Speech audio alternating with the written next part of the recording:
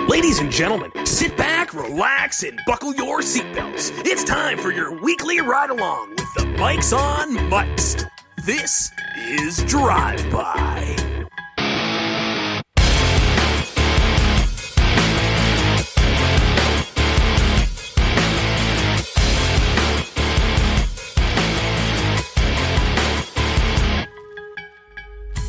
Welcome. I'm Mike J. He's Mike S. We are the Mikes on Mics, and this is the Drive-By Wrestling Podcast. How the hell is it going, Mike? Tell you what, it's going great, because right before you called, I know where this is going. I had some delicious Mott's applesauce. There you go. If you feel like a lovely snack, get you some Mott's applesauce. Plain, sugar-free, cinnamon, pear, peach. There's all kinds of flavors. Whatever sauce tickles your fancy, Mott's has got you covered. Mott's applesauce. Just like you had as a kid. Now that we got that out of the way, and we've paid the bills, I'm doing pretty good. Well, we're laying the foundation for paying the bills. Well, you know what, I don't know if you got a chance this week to listen to the brand new Corey Graves podcast or not, but I do want to get this out of the way. Bone to pick. Been doing this show for how long? And right off the bat, Corey Graves does the same open as I do, plus one welcome. He does 3 welcomes in a row. That asshole stole my gimmick. Oh, really? 3 welcomes? Man, that is superior to your 2. It is superior to my 2. Now if I numbers change, don't lie. Stealing. Yeah, and 4 is just excessive. Yeah. Oh man, there's really no way to beat him on this one. I heard it and I was like, "You son of a bitch! Not only are you doing a WWE podcast and making way more money than either of us, you stole my gimmick." Speak for yourself, Corey bro. You don't know what I got going on outside of this. I mean, with this. I got with this? Oh, yeah. Yeah. If anybody that has a podcast and you make any amount of money at all, I don't care how negligible or unimpactful to your yearly bottom line that amount of money may be, you make more money than us doing this. Yep. I'll be honest with you. This show actually costs me fucking money. Because, like, right now, I'm sitting in my car with the motherfucker just running. Yep. Yeah, so, man. So, honestly, you see what I do for you people? I fucking love you and hate you all so much at the same time. It's like a real weird relationship. It's like how I feel about, like, my biological dad. It's real weird. Anyway, it's a joke, people. You can fucking laugh. It's okay. It's not like this is gonna hurt his feelings. He doesn't listen to this show. He's fucking dead. He can't listen to this show. Jesus. I was waiting for you to throw that in there. Okay. Oh, man. It honestly, no one that even would have been offended by that listens to this show because my grandparents think that everything I do is stupid and immature. Well... And they're the only people that would get offended by deadbeat dad jokes. Which sucks, because it's like half my shtick. Well, no. It has a place here and always will. How about that? I'll never get famous for it. It's okay. It's okay. Wrestling, man. We're gonna change things up just a little bit in the first part of the show, Mike. We're still gonna do our Wednesday Night War, compare, contrast, probably find things to pick apart on AEW. But for this first segment, instead of just kind of recapping, I want to expand on a few key topics from the week, including both WWE and AEW. So, are you ready to kind of, I don't want to say rapid fire, because we can spend a little more time than we usually do when we do rapid fire segments, but are you ready to kind of take a look at some of these glaring things from the week? Yeah. Don't think about it too much, Mike. You might change your mind. All right. SmackDown Live was on Fox Sports 1 this past week. Brian Alvarez, his head exploded, and he probably pooped a happy fart when he got to tweet out the fact that SmackDown Live on Fox Sports 1 only did 888,000 views, I want to say, I guess, but, you know, for the Nielsen's, for the ratings. Under 1 million, under AEW Dynamite. Is this a big deal to you, Mike?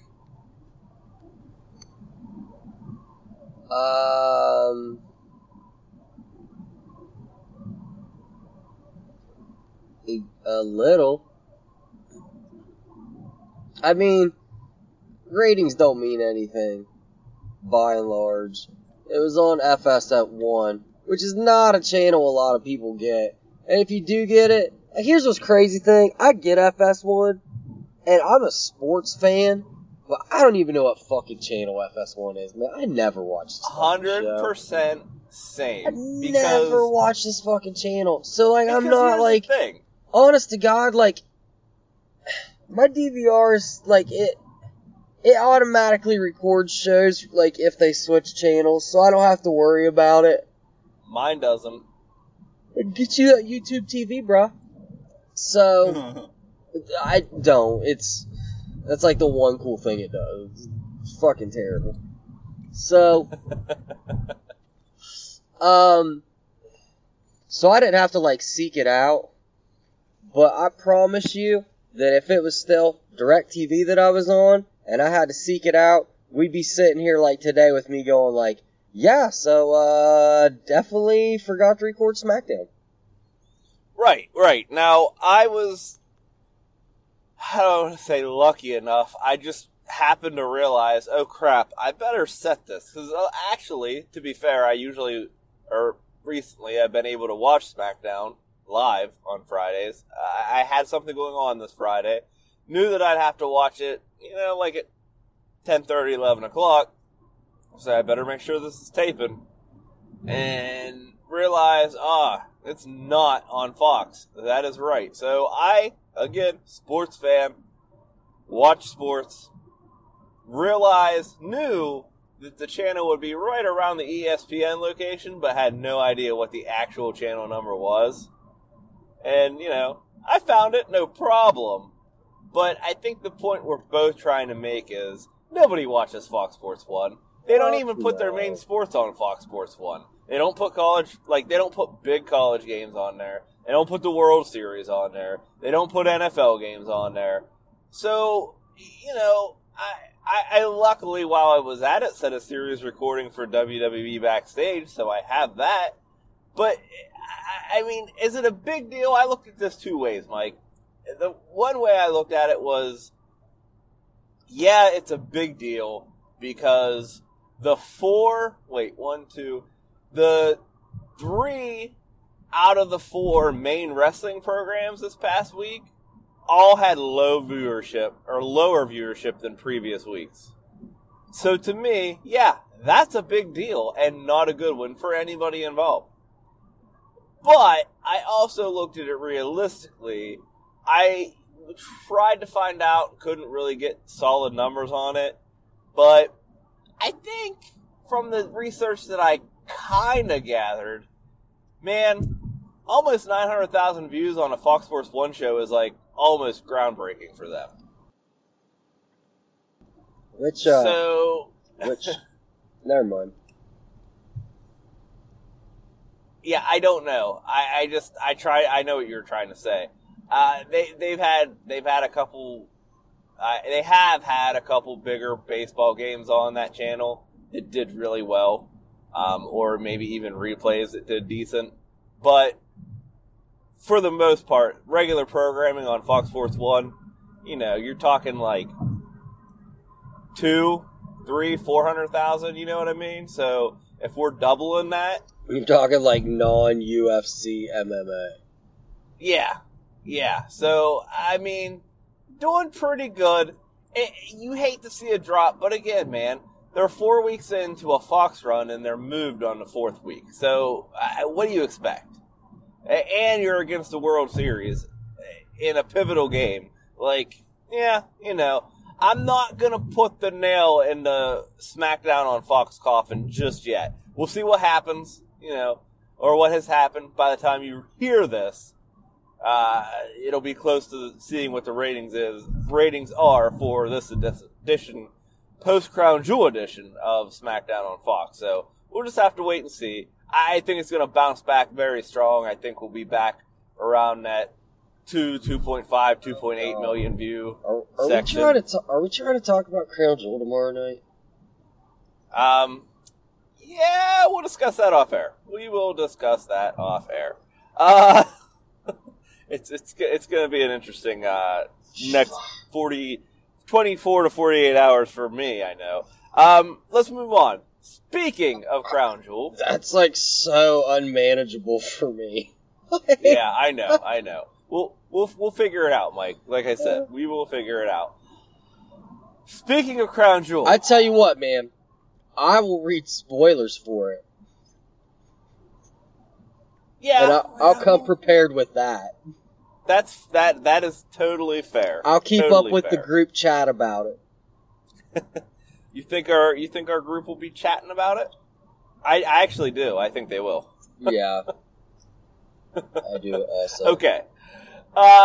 So, groundbreaking, historical, however you want to look at it. Propaganda, maybe. But, first ever women's wrestling match in Saudi Arabia will take place at Crown Jewel. As you listen to this, it's already happened. Hopefully it went well. But WWE is presenting Natalya versus Lacey Evans at Crown Jewel. And, like any news that is wrestling and from WWE, that was immediately shit upon by the IWC. Why? Because let's not praise a groundbreaking move. Let's just ask why we couldn't find better participants. Right, Mike? Well, I mean, really, though. It's like we couldn't have got anybody better for this match. But no, it makes sense to me. No, it makes sense to me because this is a glorified house show. Thank you. So why would you not have a house show match on it? And here's the honest to God truth, Mike.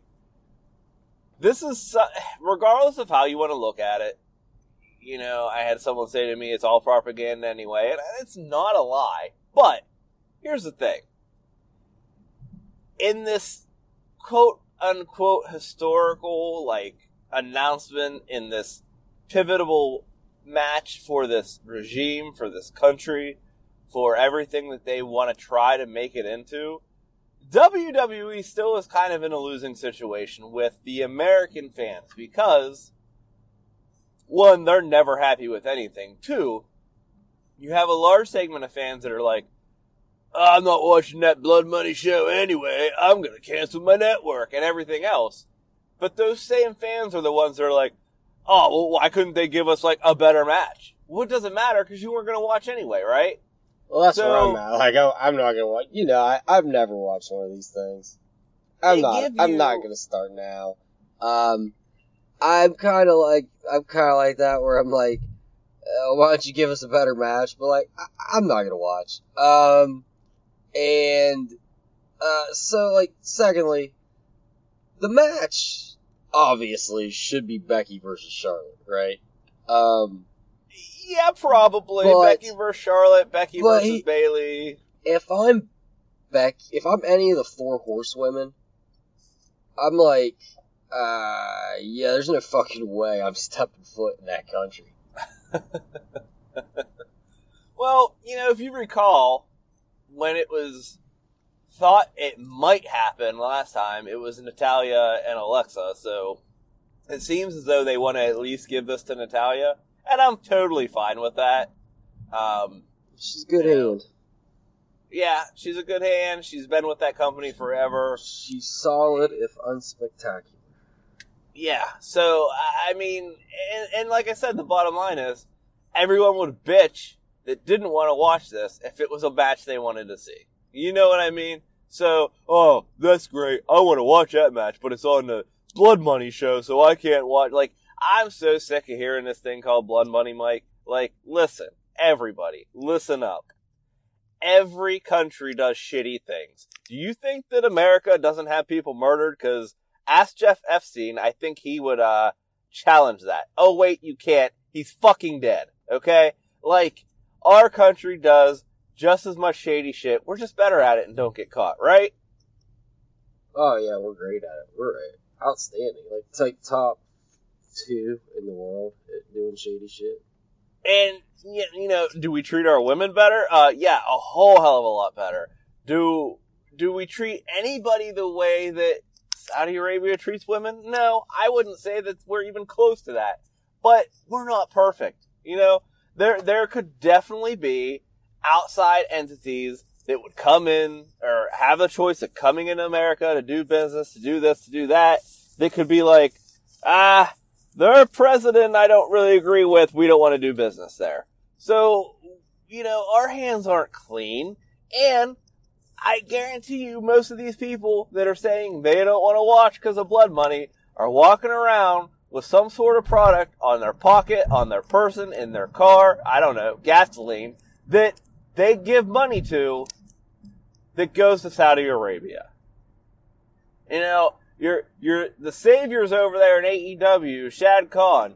He does business with Saudi Arabia, and recently was on I don't know if it was Fox, it was some business channel, talking about the whole basketball and China and all this, that, and the other, and specifically said, when you're doing business in another country, you need to respect the norms of that country. Crazy thought, isn't it, Mike?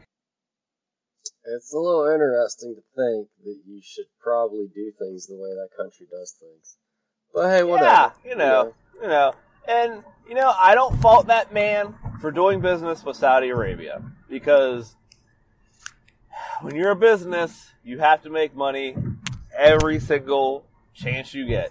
That's how you become a successful business person, which is exactly what Vince McMahon is doing. Do I think that he's super thrilled with the idea that all this shit, like, it's funny, Saudi Arabia was pretty quiet in the news other than trying to quote-unquote be progressive and change right up until we inked this deal and started going to that country, right? I mean, it is pretty cool that a woman's match is happening there. Let's not, like, gloss over that while we discuss this. Like, it's pretty fucking sweet. And, like, my first initial thought upon seeing that this match was happening was like, you know, man, like, say one, like, I had just earlier, before seeing that announcement, I saw a comment, man, like, I'll be honest, like, I was thinking earlier while you were talking about, like, the comments you've seen in the IWC, I was like, man, I'm so fucking glad I stepped away from, like, comment sections on the internet.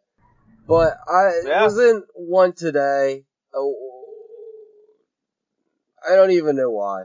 But I was there, and this dude had a comment where he was just like, WWE does nothing for the sport of wrestling, blah, blah, blah, blah, blah. And then, like, later I saw that this match was happening, and I was like, yeah, you're right.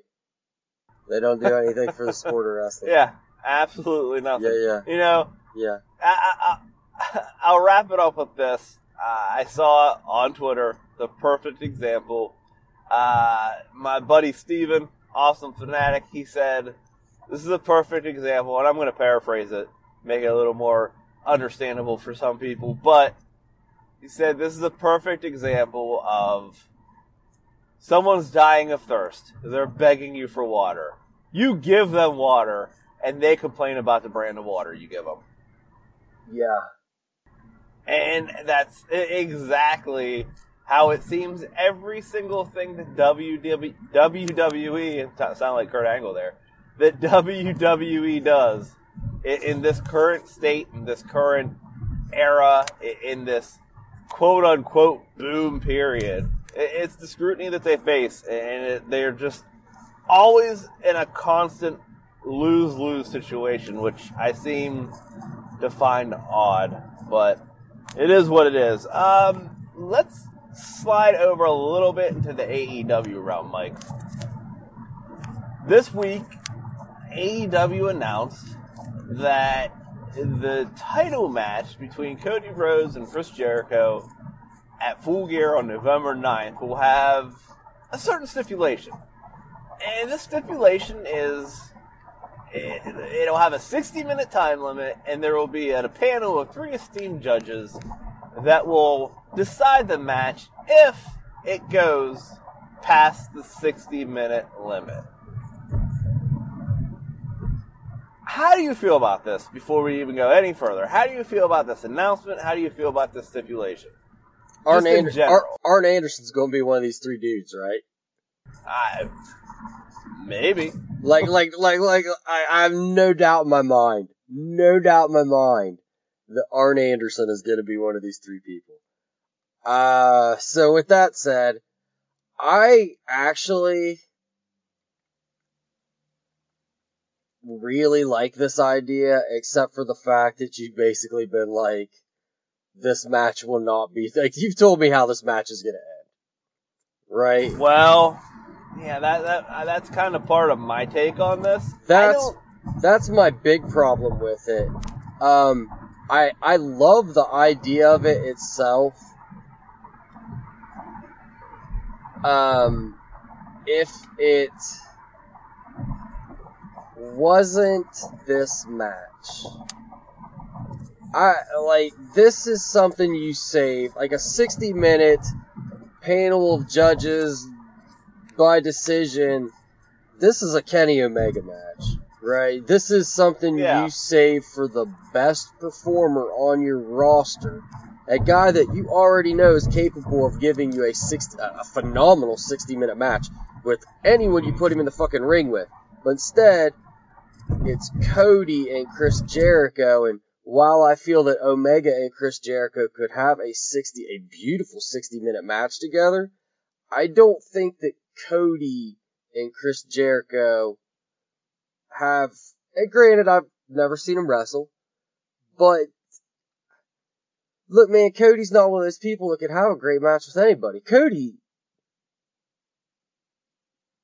I fucking love Cody Rhodes, but in ring, Cody Rhodes he's an above average worker. Yeah. Depending on who he's in there with. You give him a great partner and he'll give you some good shit, but like, you're only getting a 4-star match out of him at best. He's not an Omega level worker. Yeah, well, he's a character, man. He's not a Rollins he's a character. level worker. He's not, yeah. Dude, it's Moxley, man. Moxley's not like on that level as a worker, man. He's a character worker. He's a total package type of character, you know, man. He's like, he's a hell of a character and he's a good in-ring hand.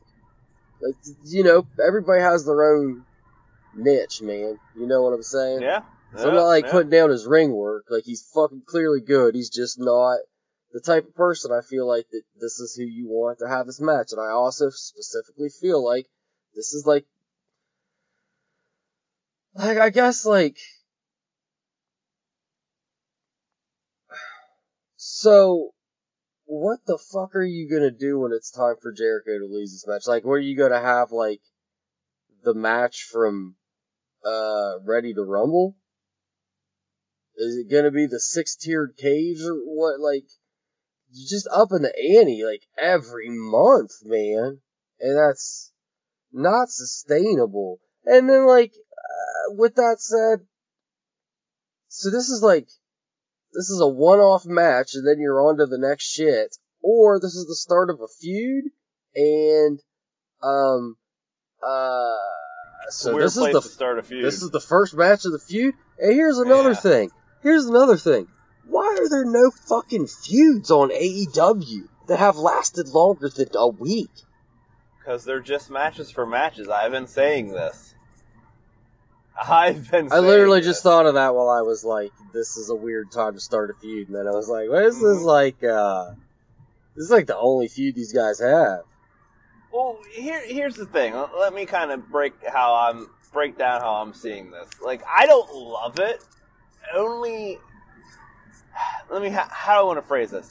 I think the stipulation is fine in general, like the idea of it. I don't love that this is going on now because, kind of like you just touched on, like, this is their first match. Like, if we were like at match 3 or 4 or even 2, and there was some reason that this was needed, then fine. But right now, there's no reason for this. You know, there's no indication that these guys would go 60 minutes.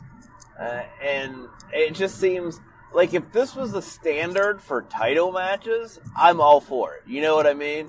Like, if it's just like, okay, look, all our title matches have 3 judges assigned to it, and they're a 60-minute time limit. Okay, cool. Fucking brilliant. I would love that. Because the thing is, you would only have to use that every once in a while, right?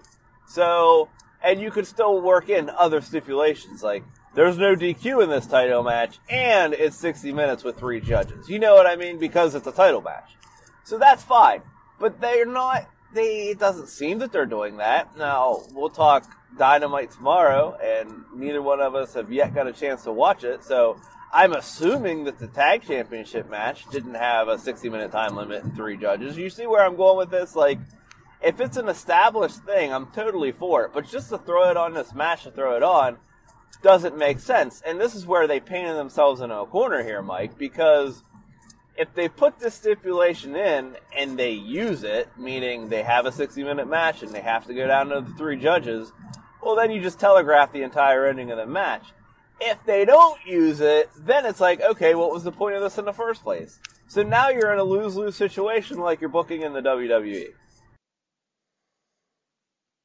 If this stipulation was the stipulation for the IWGP Heavyweight title at Wrestle Kingdom, Mm-hmm.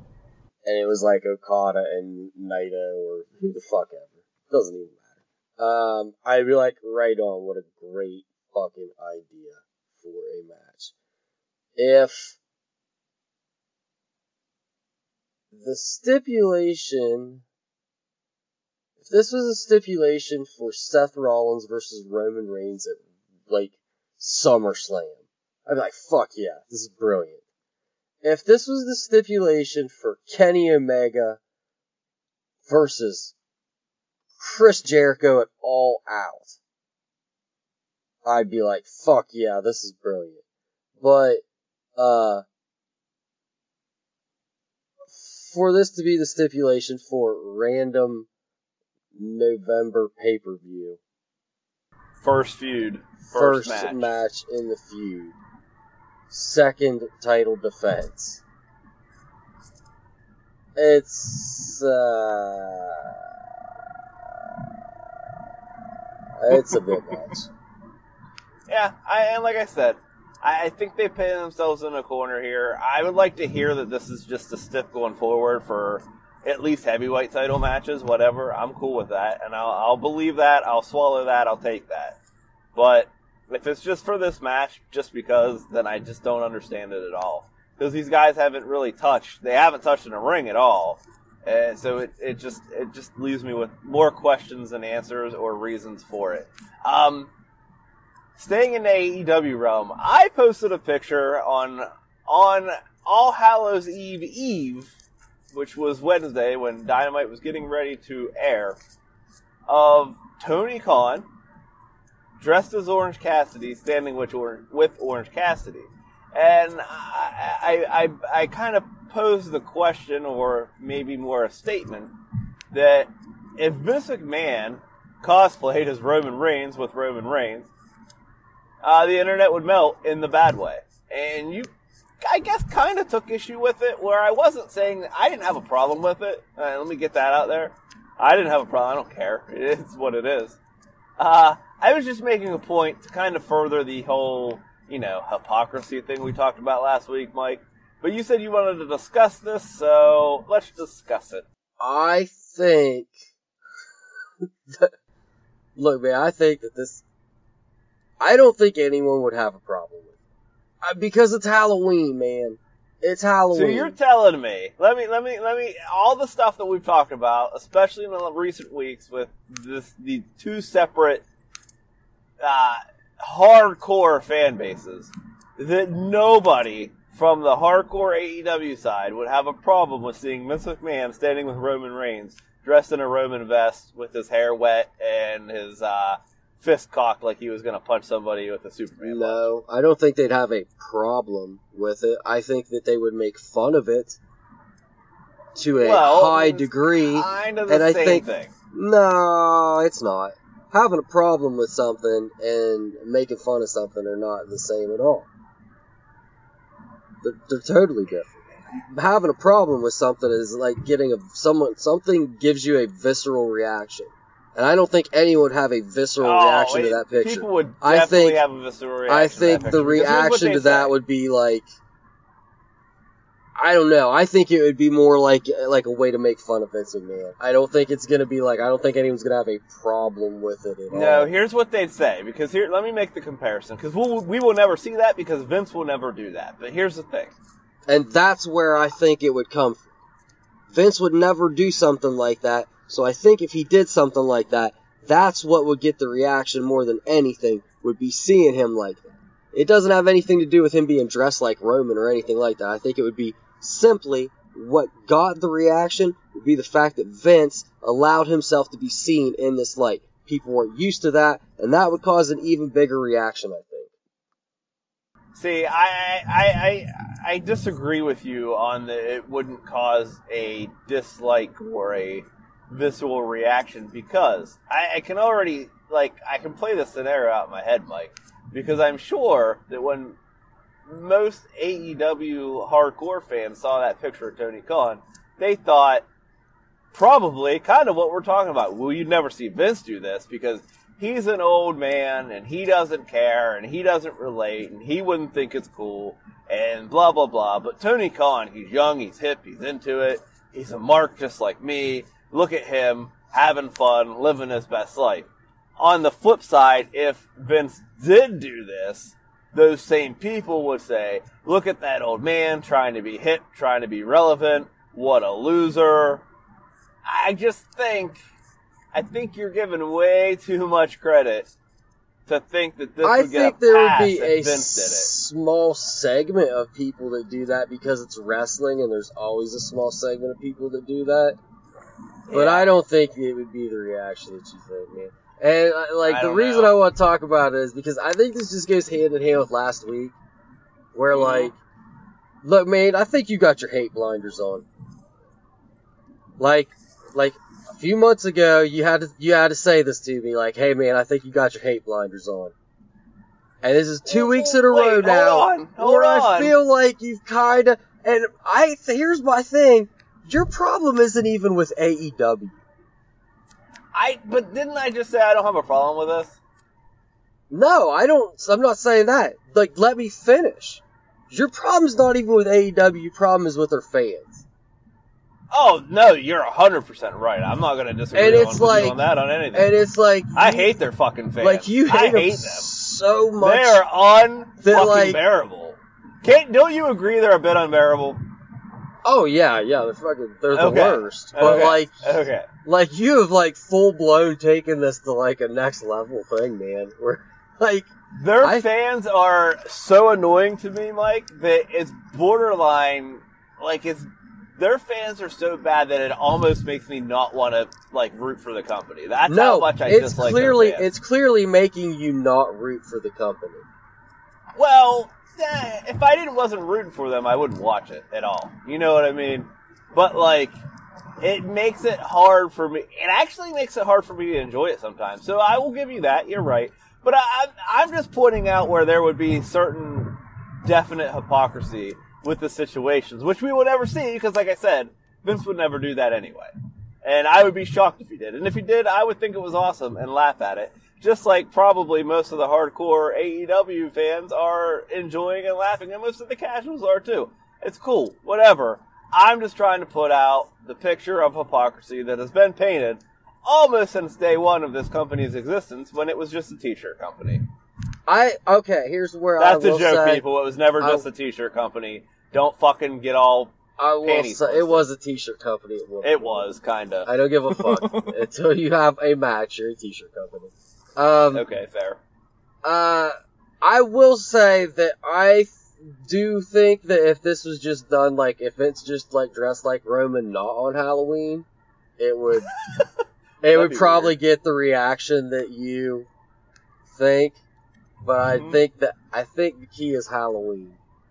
Like if Okay. there was a costume party, right? Mm-hmm. And Vince went as Roman Reigns, Mm-hmm.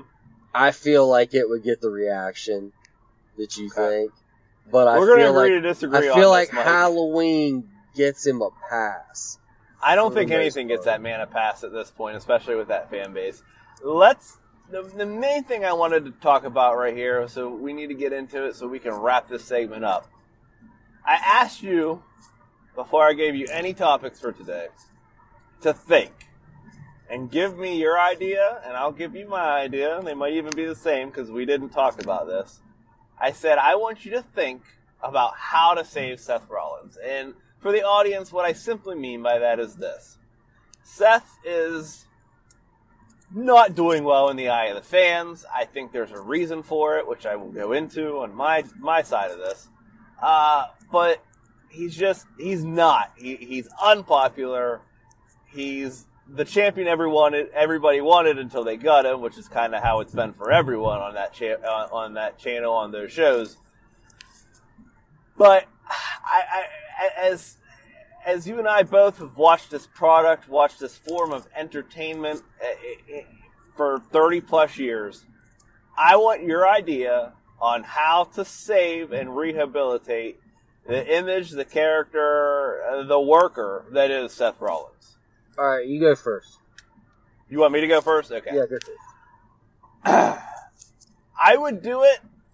I would probably do it as soon as Crown Jewel, since this is happening Thursday. You already know if anything close to this happened by the time you hear this.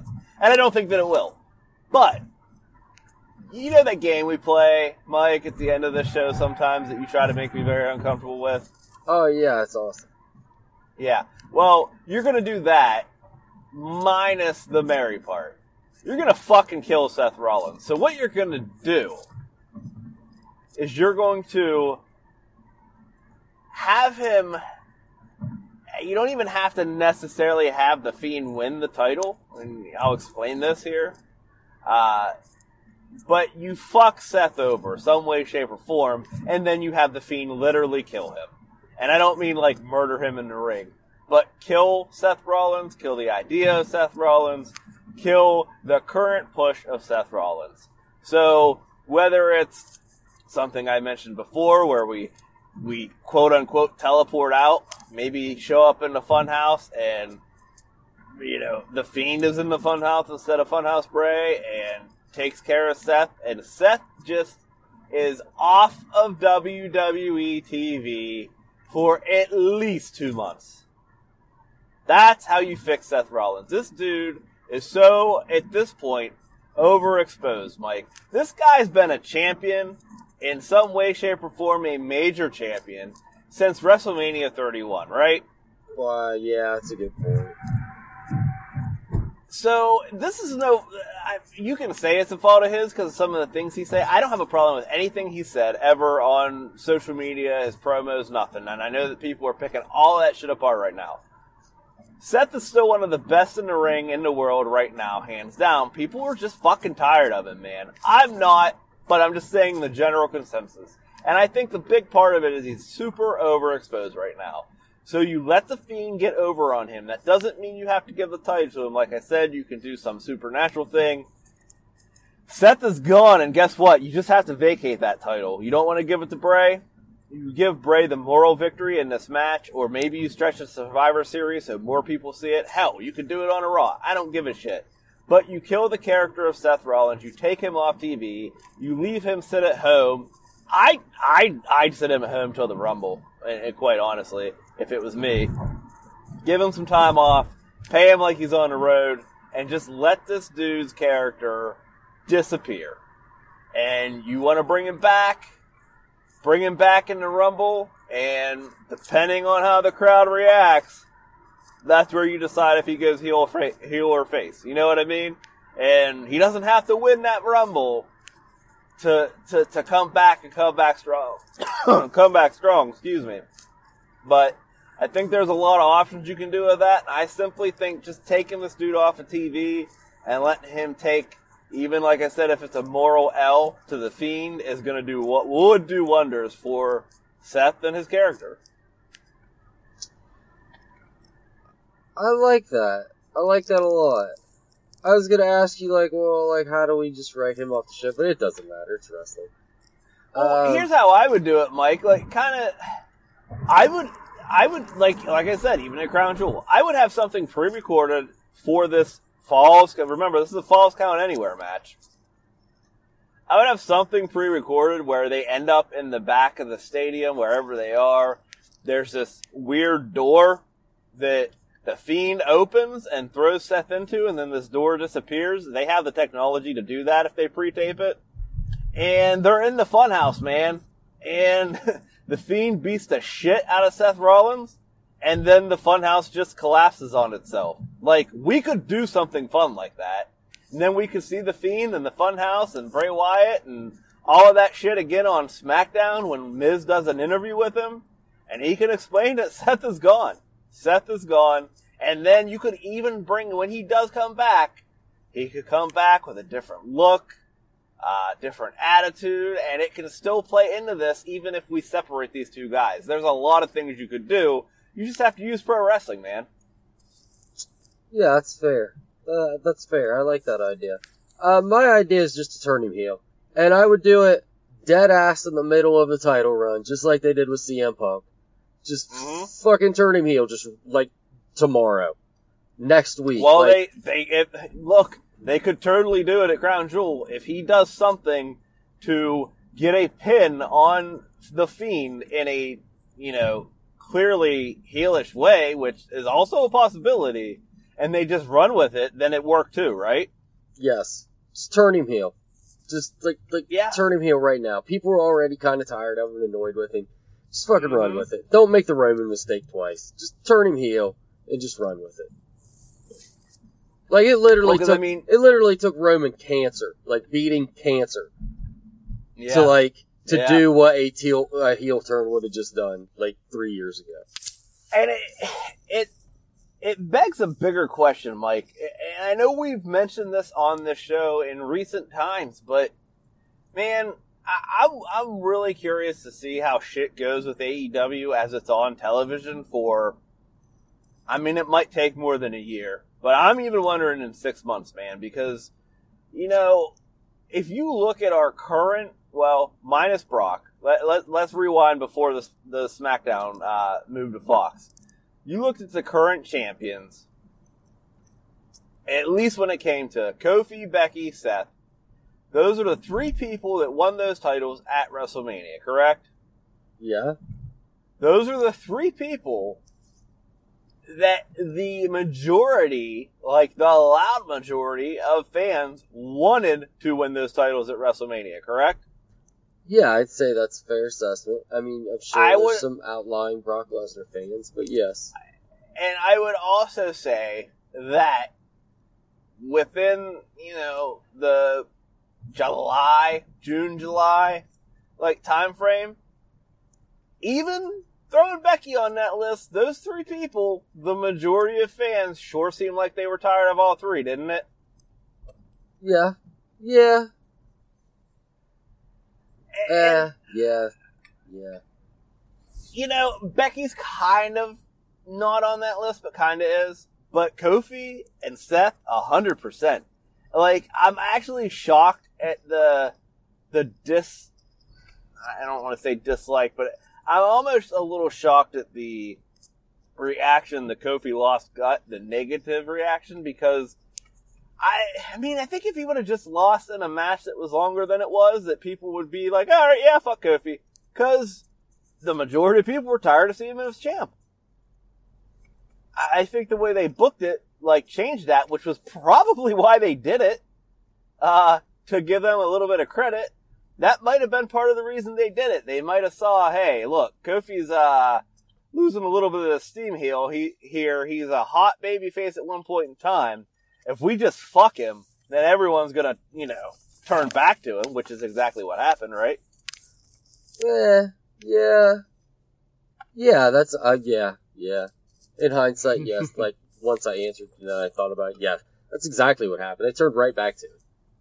Yep. So, I mean, he got dropped right back into the tag team division, like, nothing ever happened.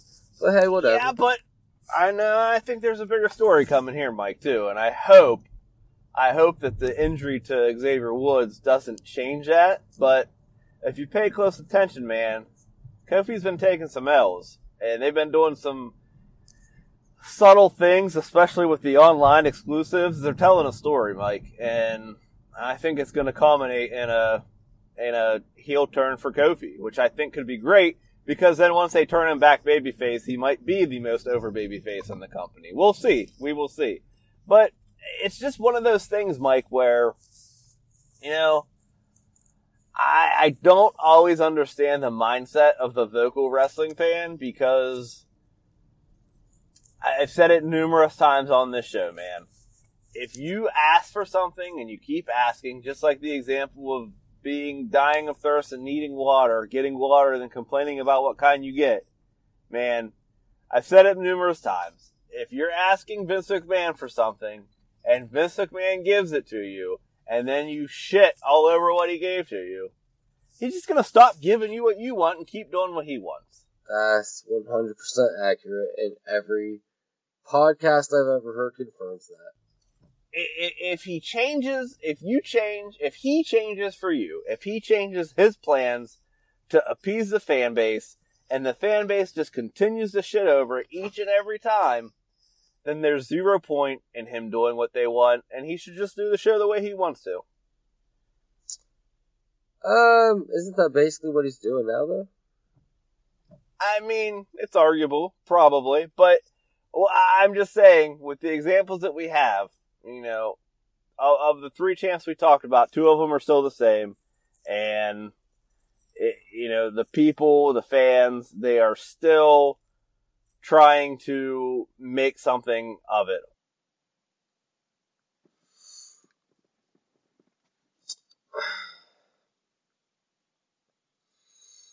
I don't have anything to add to that.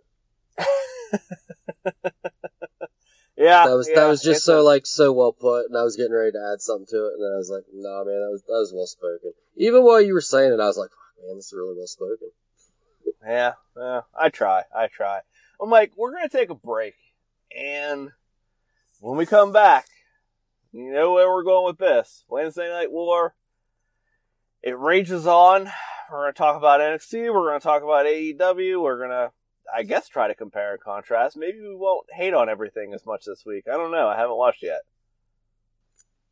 Yeah, I don't know. We'll see what happens.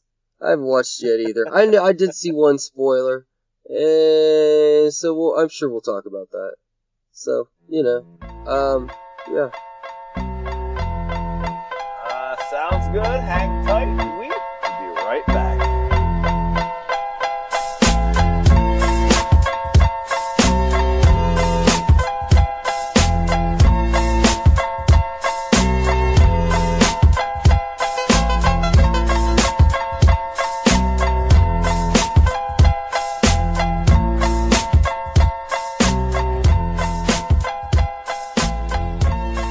Welcome back. This podcast is a labor of love, which Mike and I discuss with you guys every single week, and sometimes shit happens, and Mike is not able to be with us for this next part of the show when we usually break down the Wednesday Night Wars, but sometimes you gotta make chicken salad out of chicken shit. So, I am very pleased to introduce to you our very own, hold on, let me cue up the theme music here.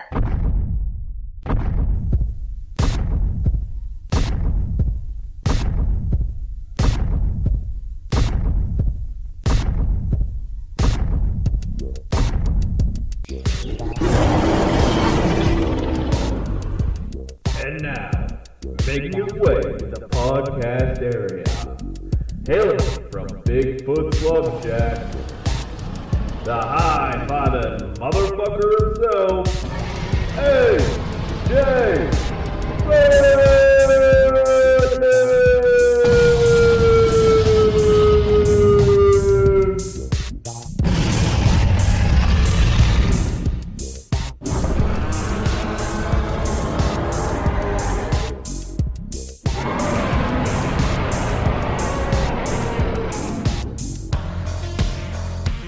You know what the best part is, AJ?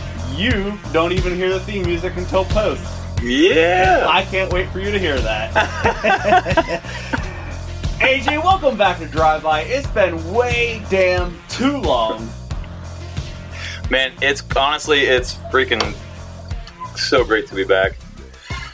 And just even in any feeling capacity, anything, man, it's if I'm not talking wrestling to you guys, I'm talking with my wife, so love it. And thank God you at least found a woman that you're not ashamed to talk about wrestling in front of. Facts, bro. You just don't. You not only find one to talk about it with that actually is carrying on their own, like, opinion on intelligence. It. Yeah, dude, it's so great. Yes. Like, oh my god. So, I mean, we've got a lot to get in a short amount of time. I'm, again, thankful you could do this and help me out, so it's not just me rambling like a madman to myself. So let's get into it. I know that you're not as, I don't want to say entrenched, but you're not as deep with AEW as Mike is. You're probably about a level where I am, and I do want to at least compare and contrast this week. Let's start with just NXT, because I think we can knock this one out of the park and we can do it quick. NXT is still, in my opinion, bell to bell, opening music, which was poppy this week, and that was fun, to the closing credit scene, the best wrestling program on television above all of them. Yeah, SmackDown, Raw, AEW, Dynamite, all of them. I think NXT definitely head and shoulders. The in-ring's better. The storytelling, in my opinion, is better. But they've been doing it in that world a little longer than AEW. And I like some of the things I saw on Dynamite, so Don't get me wrong. I know I've kind of been slaying them for the last 4 or 5 weeks, and it's not intentional. I'm going to be just as critical with them as everybody else is with WWE, because in my opinion, that's the only thing that's fair. Facts.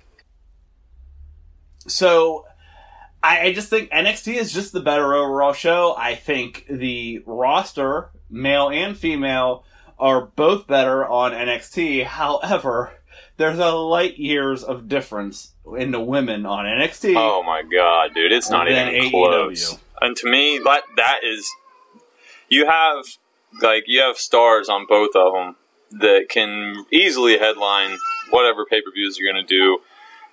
Tag team, singles, but when you go to the women's, you can really go on. Even Tegan Knox and Dakota Kai, ones that's been gone for a little bit, and then going all the way to Shayna Baszler, Io Shirai. Even Bianca Belair hasn't been around very much. Who's poked her head around here in the last few episodes. That they're just so good. I mean.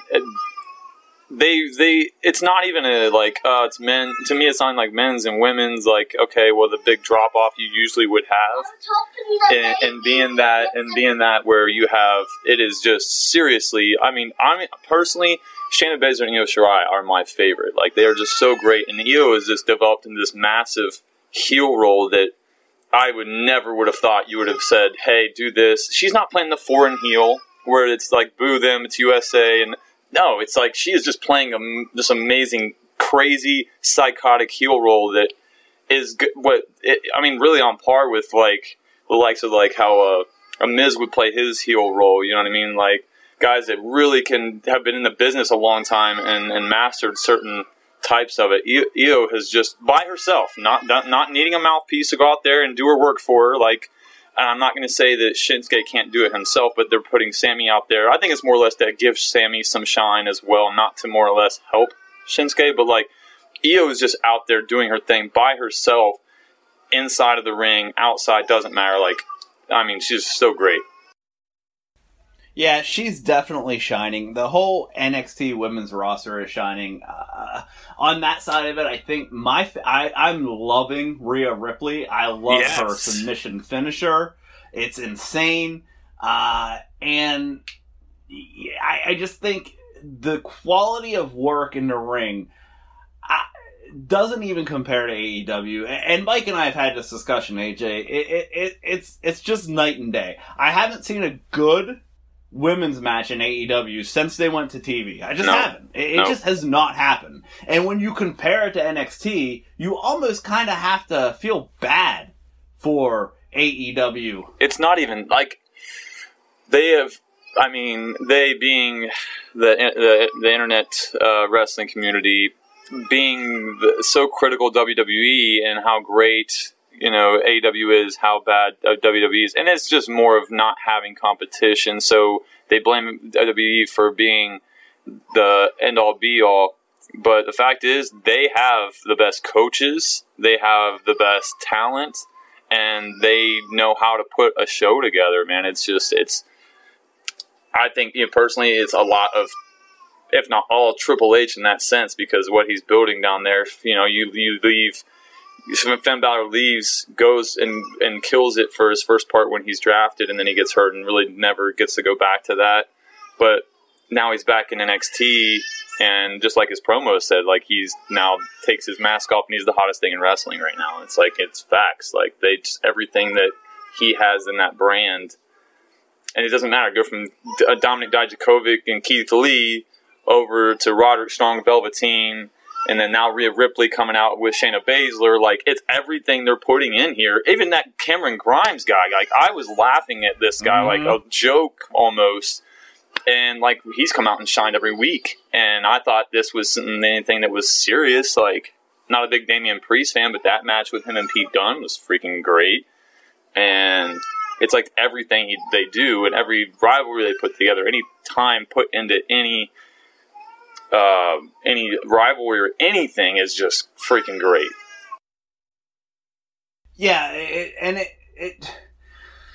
the coaching aspect, the production coaching aspect, it just shows. It really does. And something I want to touch on too with NXT, even though they're technically not NXT stars, the Kabuki Warriors, both of them, but for me specifically, Kairi Sane, she was the most adorable, lovable face, and she has become, in my opinion, one of the best heel character workers on the roster. And that's something I never would have thought would have worked with her. Asuka, yes. Asuka's a way better heel. I just don't think as a person, you can't bring out somebody that's that much of a savage and make them, like, go out there and, like, nobody's ready. And she smiled, like, when she was doing an NXT, when she was, like, her catchphrase, nobody's ready for Asuka, like, you believed it. When she was on the main roster and smiling and doing, it's just like, I mean, I get what they're trying to do, like, with at that point in time, like, she's a badass and everybody loved her, so they're like, okay, well, since they love her, let's make her a face. You don't need that, though. Like, NXT is full of heels that get cheered for constantly, and The Fiend, he's a heel. He's a fucking savage heel. He's a monster in essence. But it's like Jason, you just always kind of root for them to kill the kids off and terrorize them more than you root for somebody to kill him. And NXT's like that. They have all these heels that come out and do some stuff that are like, Adam Cole is, I mean, essentially he's kind of a face, but he's not. Like, the Undisputed Era is not faces. They're all heels, and they get cheered so much. And NXT, that's just kind of what it is. Like, you bring over guys that can do all this in the ring and whatever, and heels and face only matter for rivalry standpoints, because when, Asuka and Kairi come out, they got the hugest freaking pop. Like, you would have never thought they were going to do it. Like, these other characters that they're built up, they're just come off of injury, and they've done this. Now they got this tag team title match on NXT. The first time the women's tag team titles have been, since Sasha and Bayley said they were going to come out and defend them on there, they haven't been. Now they're on there, and so, like, you're thinking, oh, this huge baby face, the crowd's going to cheer for them. What's the first thing they cheer? Asuka's gonna kill you. And then Asuka's dancing in there all, like, ceremoniously. Like, it was just great. Like, and then Kairi, like, I'm so surprised how well that she's playing over the heel. Like I said, extended response of, I knew Asuka could play a good heel, but to agree with you, like, Kairi's killing it as a heel. Like, just so well. Yeah. She's been a very pleasant surprise in that heel role for me, and to give credit with the whole tag team match there, which then set something else up huge, just the attention to detail for, and I've heard other people say this, but I had the same thought, so I know I'm not wrong when I hear people actually in the industry speaking of it, but like the green mist to the face, Dakota Kai lays on her stomach so it's hidden. She takes the elbow from Kairi, and then when Kairi flips her for the pin, she covers her north-south so that her body is covering the face so the referee doesn't see it until he's already counted to 3. Yep. I mean, it's little shit like that sometimes gets overlooked on the, I hate saying main roster, but let me just say on Raw and SmackDown. Yeah. And this is the things that NXT knocks out of the park. And I loved every minute of it. I loved the pull apart afterwards that is leading to, AJ, the first ever women's War Games. And I am so pumped for that match. Yeah, well, really, and that's the extension of what we were just saying before. The production on there is just amazing. Like, they're making sure that you don't see the heelish tactics. Because, like, when you have guys do the low blows, the ref can't see them, and this is kind of like the women's version of a low blow. And it goes back to, it's paying homage to the Great Muta. I love the mist to the face and, like, catching them off guard, the ref's not looking. And then, like you said, the cover on there to make sure that they don't see the face till after. And then even with Asuka, like the few other times she done it, the green would be on her lips and her face a little bit. And then now she has the green face paint around her eyes and stuff. And so, like, it kind of, like, I thought that was a great, because, like, people was like, well, you can see on Asuka's face. Well, not now, because now it looks like it's just part of her face paint. Like, so. You know what? I'm going to give you a lot of props for that, because that is a brilliant point that I never even picked up. And that is fantastic. Yeah, I love it. I think everything they're doing with that, and having, because, like, everybody was like, Paige is obviously still a face. And when she came out there, I was like, they're turning on Paige. Yes, like, they just keep piling on the positives of playing the heel on this, and they come out and just, they're talking in Chinese, or they're talking in Japanese, so, like, she has no idea what they're saying. And you could tell, like, the look on her face, like, okay, well, and then they rip the mic out of her phone and start saying stuff, and she's like, what the hell? And then they just basically verbally and mystically, pun intended, beat her down with the mist of the face, because obviously she's got the neck injury, she can't really have physical contact. But, man, like, I just feel like they're just doing such a great job with those two. Yeah, I agree, and I'm excited for this historical, I guess, to use the term, it has to be. War Games match. Yeah. And then, to finish up with NXT, man, we also got a killer promo from Finn Balor. Oh, man. Very Prince Devitt-esque. Yes. I loved every part of it. And some people were critical of him kind of, I guess, tossing Bray Wyatt and The Fiend under the bus. No way! You know that what, was man? great! That's part of breaking, like, making kayfabe be, like, blurred, but without really breaking the rules of it. Like, no, that's great. Like, he's saying, like, okay, you want to toss me under the bus and make, like, I'm not anything? Well, guess what? Oh, he's like, they put his mask on and he's the biggest star in the company. Well, I take mine off and now I'm the biggest star. I'm like, I love that. Like, he is straight, like, blurring the lines but not crossing them. And really just coming out of that smiling Finn Balor is happy. I love the heel Balor. Like you said, seems like Prince Devitt, like, to a T. But I just love it. Like, everything about that promo was just, like, it gave me chills. It gave me as much chills as when he stepped out there and said Finn Balor's NXT, and then as much chills as when he got a bicycle kick to Johnny Gargano, and then dropped him on there with a 1916, and then just come out and cut the promo. Every time he's come out on NXT has been money, and I just love it. It's everything about what they're doing and with who they're doing it with, and I know that hasn't really talked about it much, and you're going to kind of end the NXT, but before we do, man, I really hope we get some type of finish with the Dominik Dijakovic and Keith Lee for some title or something, because those guys are seriously the best big men right now in the business, is what they can do with each other because being so big. But just like the high spots and but not overdoing it, and the working the suplex to try to get it up, and then trying, like, just, oh my God. Like, I honestly was hoping when the music hit, when it was Keith Lee in the ring with Matt Riddle, I was so hoping it was going to be Dominik Dijakovic come out.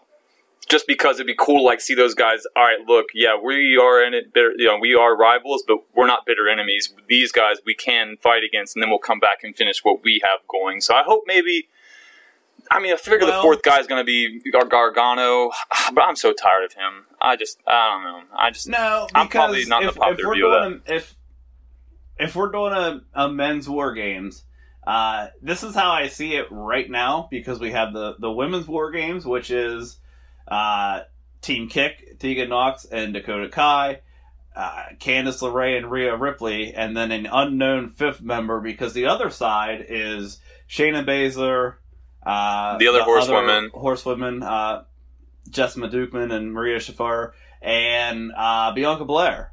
Which I like that. And I like that and Io Shirai. So I was wondering, why are they helping her? I'm like, why are they helping her? And it's not like it's helping them. They're like, oh, they're all at the title picture, and they all want a part of it. And I'm like, okay, I can kind of dig that. Like, they don't want them to steal a spotlight as much as they don't want them to hurt Shayna. Like, because I love Shayna. Like, that's my Io is right there, but like Shayna's my girl. Like, I love watching her just dominate, and then with having the division doing so well and her still dominating, it's not like she's squashing the other talent, in my opinion. Like, she's just so good, and the other ones are keeping up, but it's like they're just not on her level yet. And I don't know, just added like a side note, like, I'm glad that they don't really need to worry about putting them up on the other roster. Now they can just keep them here and just kind of keep molding and keep growing.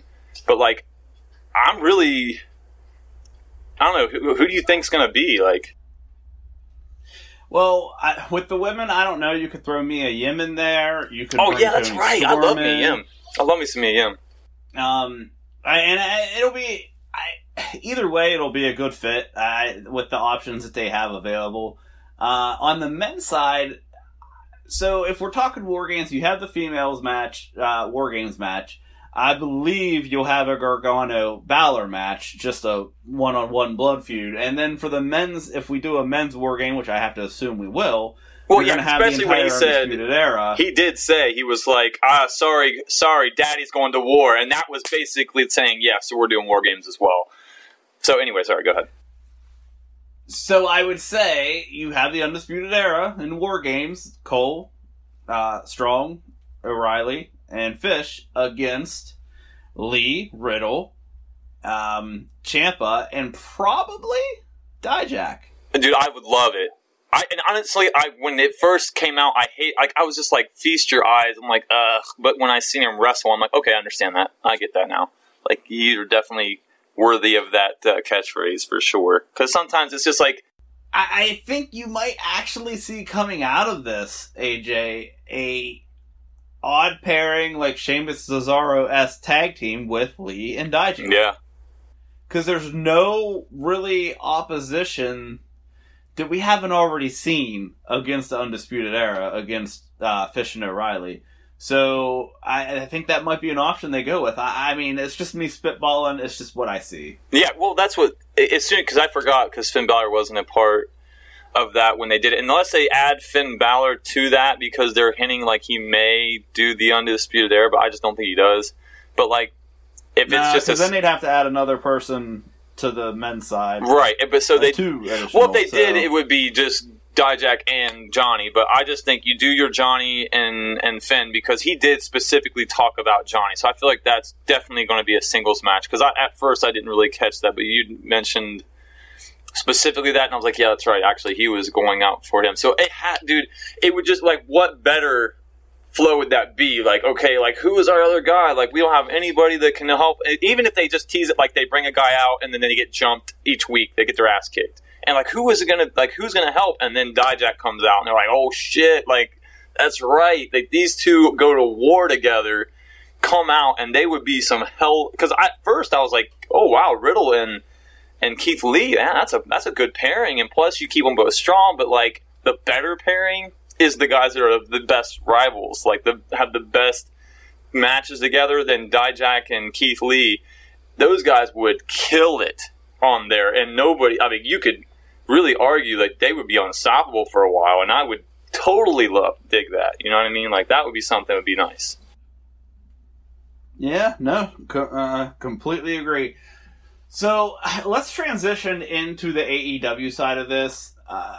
And I know you're a little looser on this. You're not quite as dialed in. I will say, did you get to Jon Moxley's promo this week? Yeah, actually, that's pretty much the last part that I got the full program of, because I got into halfway through the tag title match for the main event, and then that's when you called, and I didn't get to finish that, but I did get the Moxley / Dean Ambrose promo. I about called him Dean Ambrose.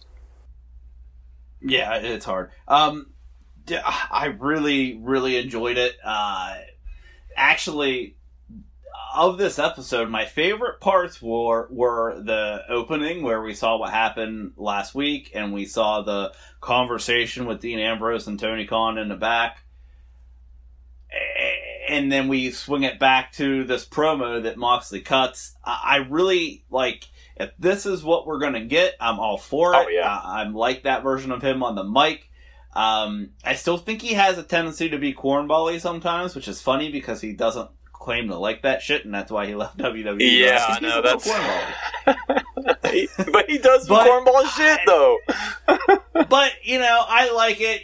Again, I said, every Moxley promo I saw before this, like when he was in CZW, was basically a Dean Ambrose promo with swear words put into it. Yeah. Which is kind of what this was, but he had a lot more intensity, and I just thought it came off very, very good. I enjoyed it, and I'm all for this version. Now, to be critical of the show, as I tend to do, dude, I just want to get your opinion, because Mike and I have talked.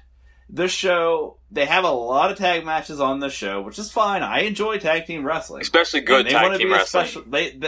Yes, and they want this to be their specialty. And this is the show to crown their first ever tag team champions, which congrats to SCU. But, dude, I don't like their tag team wrestling. I am not... To say I'm not impressed might come off as rubbish, because I don't want it to seem like think that they put out crap shows and stuff, because they kind of do. But I just you hang your hat on tag team wrestling. That should be the end all be all.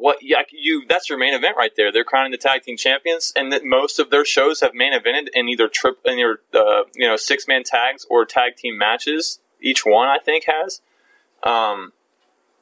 Man, though, and this was maybe their better one. I liked the one that were the Bucks and Omega against, what was it, LAX and, whoever the 6 was. And then Kenny got taken out by, Moxley, and it was, because the Bucks are just great. They really are, and they need to be on the forefront of that. To take them out so early, and then let other people shine. Again, we talked about before, you want to put over other talent, but I feel like that you have to really solidify them as the top guys, having them as the champions, and then have somebody take them out. Otherwise, the people that don't know them, they're just another guys that are just there and losing, because, who's the one tag team that is the best friends that hadn't won a match yet or something like that, and then, there's other ones that have come in that's been really good, or just come off they're trying way too hard and just doing nothing but high spots to try to get crowd reactions. But the fact of it is, the flow of it wasn't good. But the crowd, I think more than anything, they need to really raise their hats to the crowd. The crowd is the best part of the show, and I hate to say that. But them being the crowd's pops are just they get into it. I'll give that. That's the one thing that WCW that missed out on, and not having a good crowd reaction. This is one thing they do have. They have a great following. They're universe, or however we want to call them. But the fans of AEW are their biggest attraction, because every show they're loud, they interact, and sometimes they get stuff they get the wrestlers to pander to them is some of the better part of it. But when it comes to the actual tag team wrestling part, it's kind of a letdown, man. It's it's like seeing guys from NXT that are really good in tag team go to SmackDown or Raw and then not get the shine and stuff they were there. It's they're really good, or at least they're told that they're really good, being the AEW, saying that's what they're going to hang their hat on, and then they come out and it's kind of flat. And it's flat for me because they have essentially no rules to their tag match that makes the referees look ridiculous. incompetent. They're only there to count Completely. They're not even tagging. Yeah, they're not. Like, that's the one thing I will give WWE so much credit for and their talent for, because they're always, whenever tags are made, they're holding that rope. They're on the other side of it. And then the referees, if they don't see that shit, they go back like, no, dude, you have to tag in the right way. The referees are on it. But when in AEW, it's almost like they don't even, like, they're like, look, if you're not sure, just let it go. I feel like that's what they're being told, because there's times when they don't look sure at all. And they're just like, in the last week or week before, they got a tag in. The guy wasn't even like, he wasn't even on the out apron or anything, and like I'm like, you're making this seem like you guys don't know what you're doing, and that's not good. Like, whoever is in charge of the officiating, it really can help make this at least seem like legit, because you can go out there and be like, look, next week, make sure you make it a point to see somebody doing a tag wrong and then the referee correcting them. So that way it looks like the referees are competent. Or even come out and say, like, look, we did it like this, but now we're going to be a little more strict and make sure that's being done right. Like, I feel like if you don't acknowledge it and ignore it, it's just as bad as what you're saying you're going against. And if you don't want to, like, put your other competition bound by words, put them down by performance. And if they're not doing the correct tag-ins and the referees don't know what's going on, just say that it's a tornado match and they don't have to tag in. Just say it's the rules don't apply in tag. It's just something to make it not seem so incompetent, because, man, I would love some good tag team wrestling and just go out there and do it, but, like, fix it. Because if that's what you're going to hang your hat on, let's make sure that it's something that is worth, like, being like, okay, well, that's good. I can dig that. You know, that's something, maybe everything else isn't working, but man, their tag team wrestling is legit, but it's just not. Like, I don't know. Maybe I'm being too critical, but no. Well, here, I'll just leave it with this, AJ. You can't claim, as the Young Bucks do, to be the best tag team in the world, have the best tag division in the world, if you don't adhere to the rules that 99% of other wrestling companies use for their tag teams. I mean, throw WWE out of it. Ring of Honor does it. New Japan does it. Even Impact. So, like, let's make sure that I don't know, just make sure we're doing the things right. Because there's honestly, what really got me sold on NXT was the just flat out balls to the wall tag team wrestling. American Alpha, Revival, DIY, AOP, guys that went out there and just went to war, but did it while adhering to the rules. And, like, to me, that's what helped put NXT on the forefront. And if you want to do the same, competing against other top brands, i.e. WWE, you got to make sure that if you're going to do, I feel like it has to be done through tag team wrestling. Honestly, like, I think that's the formula that Triple H kind of put together, was like, look, you're going to have singles guys that go out there and sell your tickets, and your Finn Balor's and your Velveteen Dream, you know, those guys that go out there and win the singles titles. But I feel like the way to how you get the butts in the seats is the singles competitors. How you keep them in the seats is the tag team. And so if you want the tag team to be the forefront, then let's get that formula in there and keep it and adhere to it and show them that, hey, look, this other stuff might not be working, but, man, our tag team division kicks ass. And they do so by doing the same stuff and adhering to the same rules as everybody else. Yeah, no, I'm totally on board. And I know we already kind of spoke about the women. That match did nothing for me. It was a snooze fest. It was, I don't want to bash on them, so I'm just going to move on. I liked what they were trying to do with the Cody Jericho stuff. The production on I don't know if it was the production on the limo thing.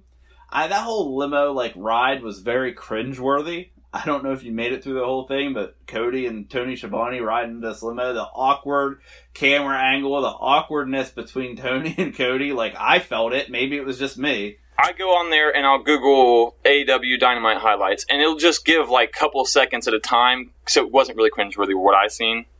It wasn't like, because maybe that took out the awkward pauses and stuff. It was like, things I caught was like Shivani saying, "Well, I'm not your wrestling manager or anything, but champions." And then Cody's like, "Make them wait." He's like, "Yep, make them wait. Go."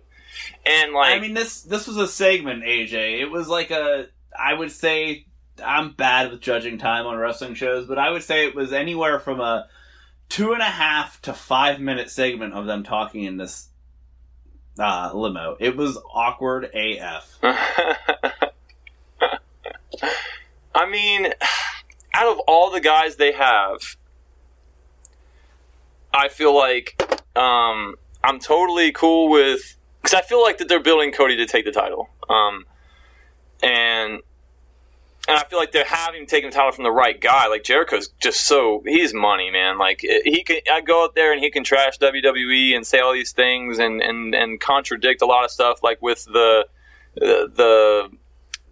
writing was shit, but he was doing it everywhere with Jake Hager and all his like We the People stuff and from WWE.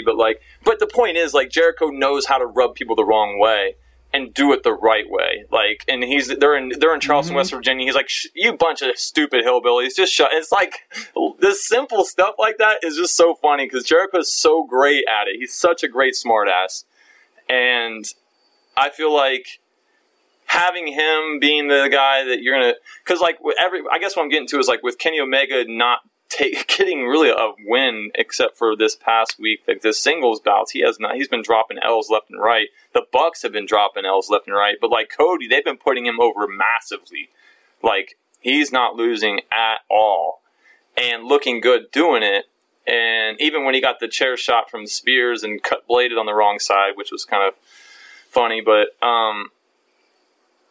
I feel like with that, all that being on there, I feel like what they're doing with Cody's working. It's just the in-between time is just like when it's not wrestling, Cody's kind of awkward. Like he's not the greatest. Like he does good on being the elite. Like I think on being the elite, like because maybe he's not so much, and it's their production maybe, so they can go off the rails a little bit. It's not TV stuff. They're more a little TV 13 than they are TV 13. WWE's not, but like even though, like you said, like the whole contract signing was just, I don't know. I loved everything Jericho was doing, but outside of that, it was just kind of. I'm trying. I really am. I'm really trying to like get into. So to me, it's not about like, oh god, they're just not as good as WWE. I want to have two good wrestling shows you can just go look at and watch, and as far as what's going on, I won't skip out on NXT any week because I was already keeping up with NXT pretty regular. Even if I didn't watch it on Wednesday, I'd watch it Thursday or Friday. But now that it's on TV and it's 2 hours. And they're putting, like, you're seeing guys a little bit more, I think, as opposed to you'd see, like, Adam Cole, like, once every 3 weeks because it's only a 1 hour show. And they did a good job of spreading it out and not making you tired of the same people over and over again.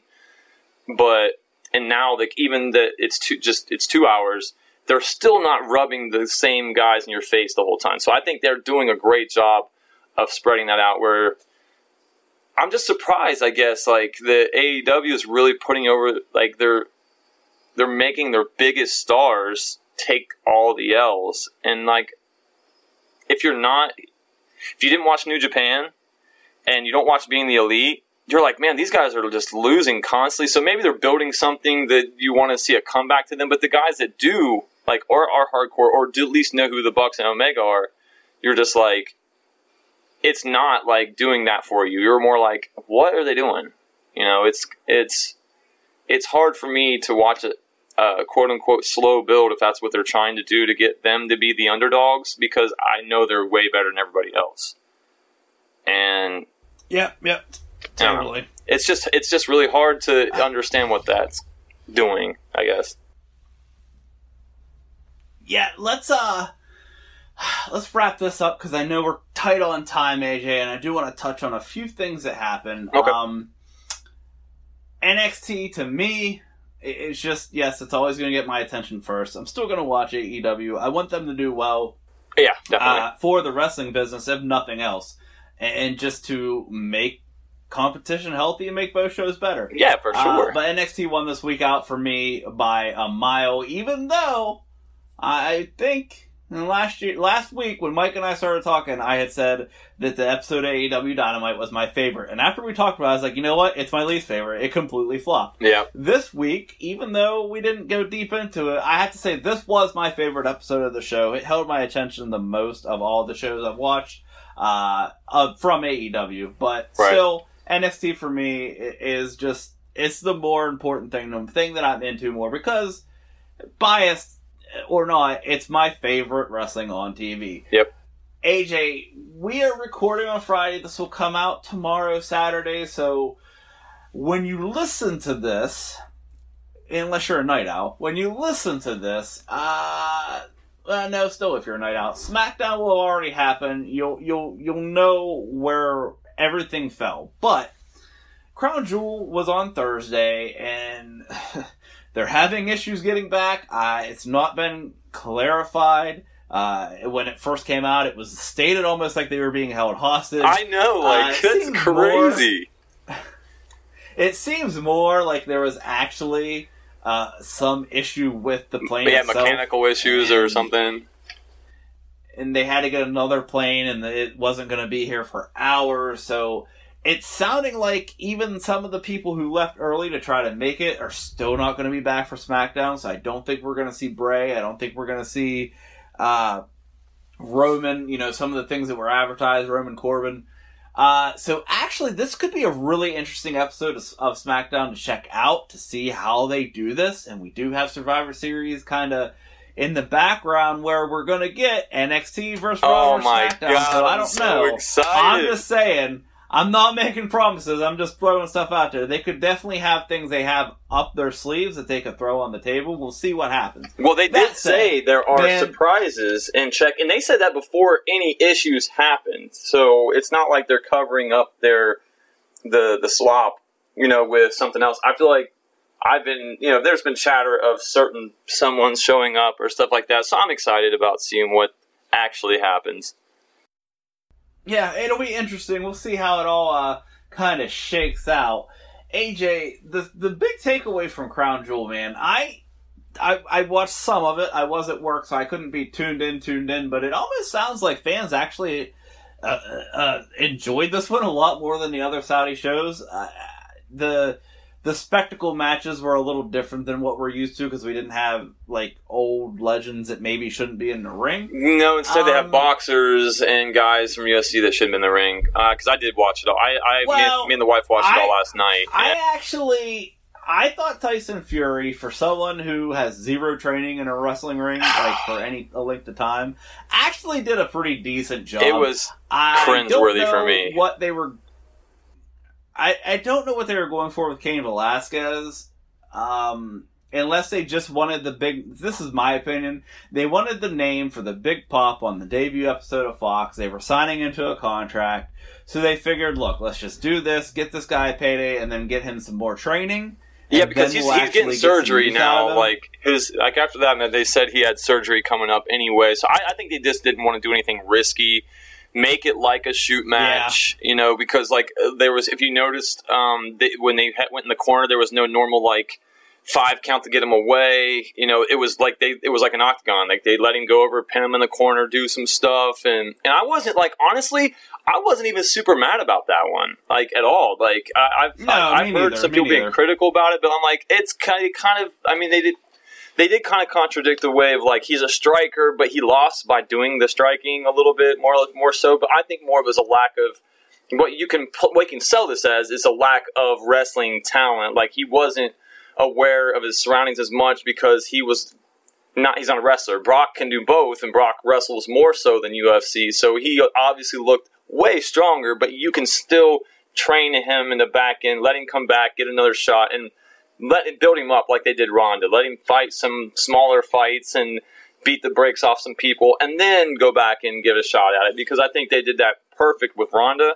But the Tyson Fury one, I feel like that they just should have played to his strengths. Let him box him a little bit. Let him throw a bunch of they had him do more chain wrestling than I was okay with, because you could just see Braun's not a guy that can carry somebody in a match. You're kind of limited putting him in there with Braun. But you could see Braun, when he was trying to do a springboard back up to his feet, Braun lifted him up. And I mean, that's how it goes, but it's not supposed to be that obvious.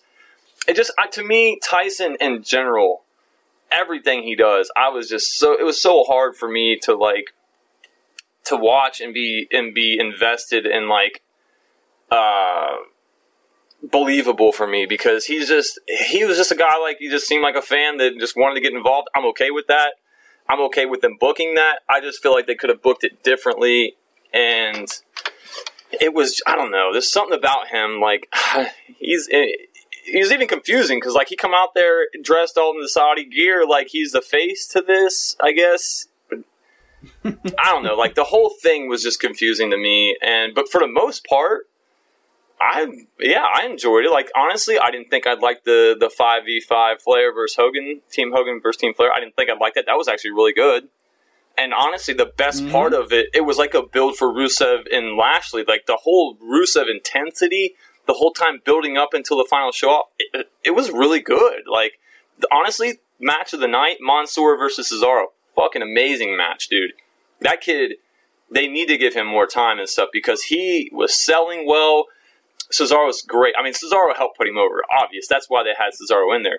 But, like, this kid was, like playing off the crowd's emotions and his emotions, and then, like, the reversals and the move. Like, I was impressed, because the last time that we seen him, and the only other time, he's had one TV match besides that. The last time we seen him, he wins the greatest battle royal or whatever. Well, I seen him on NXT after that, and he got squashed. And then he went back here, bro. I'm telling you, if you haven't seen that match, that's the match you need to go watch. It was really freaking good. I was really impressed. Me and my wife was like, wow, like, it's really. We knew he was going to win. Obviously, he's from Riyadh, and he's honestly, that's probably who they come to pay to see. It's a guy from Saudi. He's Saudi born, right there in Riyadh, and being that. He was really good working the promo even after, like his pauses, letting the crowd get in their cheers, talking, Arabic, and really getting good reactions. But the match itself was just so impressive. And, I mean, it's half of that. Everybody that knows wrestling knows that was, at least half Cesaro. But Cesaro is amazing. Like, any of us that know Cesaro knows he should get more time. Guy's great. But, like, man, I'm telling you what, that Mansoor kid and him worked so great together. It was really freaking good. Yeah, I did see that one, and I agree with everything you said. The big takeaway, though, I mean, we had historical first women's match in Saudi Arabia.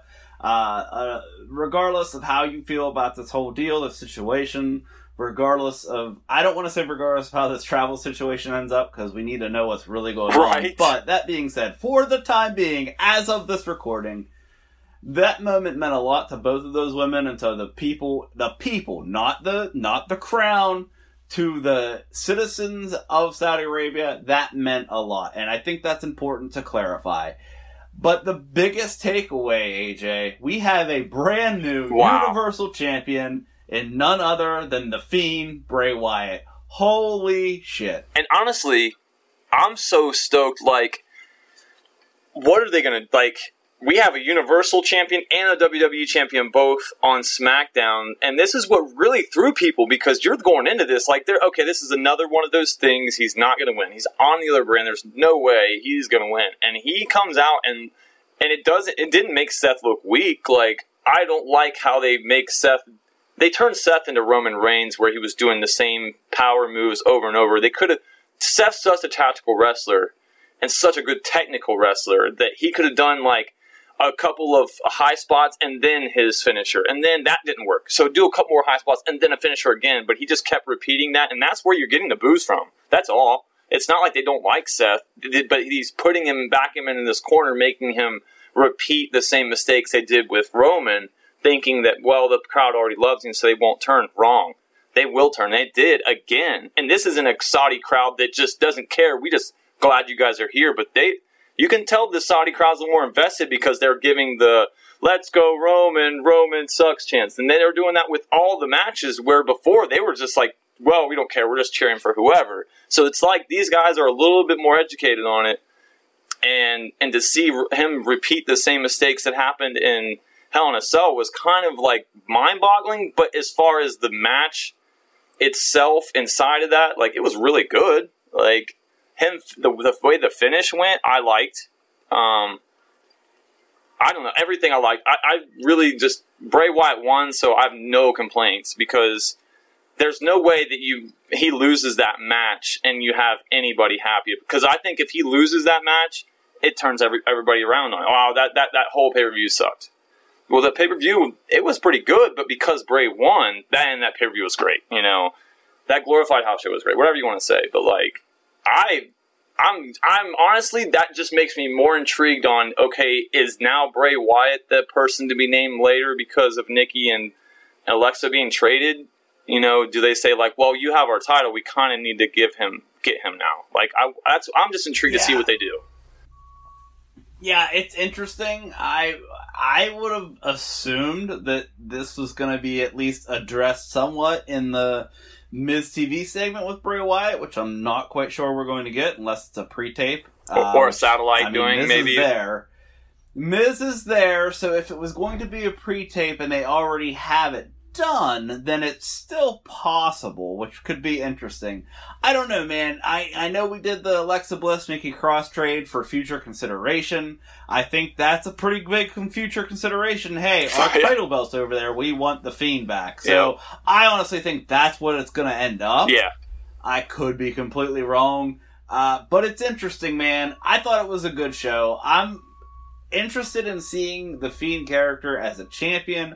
I'm interested to see if the same thing happens to Bray and the Fiend that has seemed to happen to everyone else that the people have wanted to be champion, and that he'll just get turned on in a month or two and people will hate him. So, I don't know. It's an interesting thing. I just think with Bray, though, I think that they do that with knowing, like, okay, this is a character you created. You have, like, planted seeds for, like, 3 years for this character.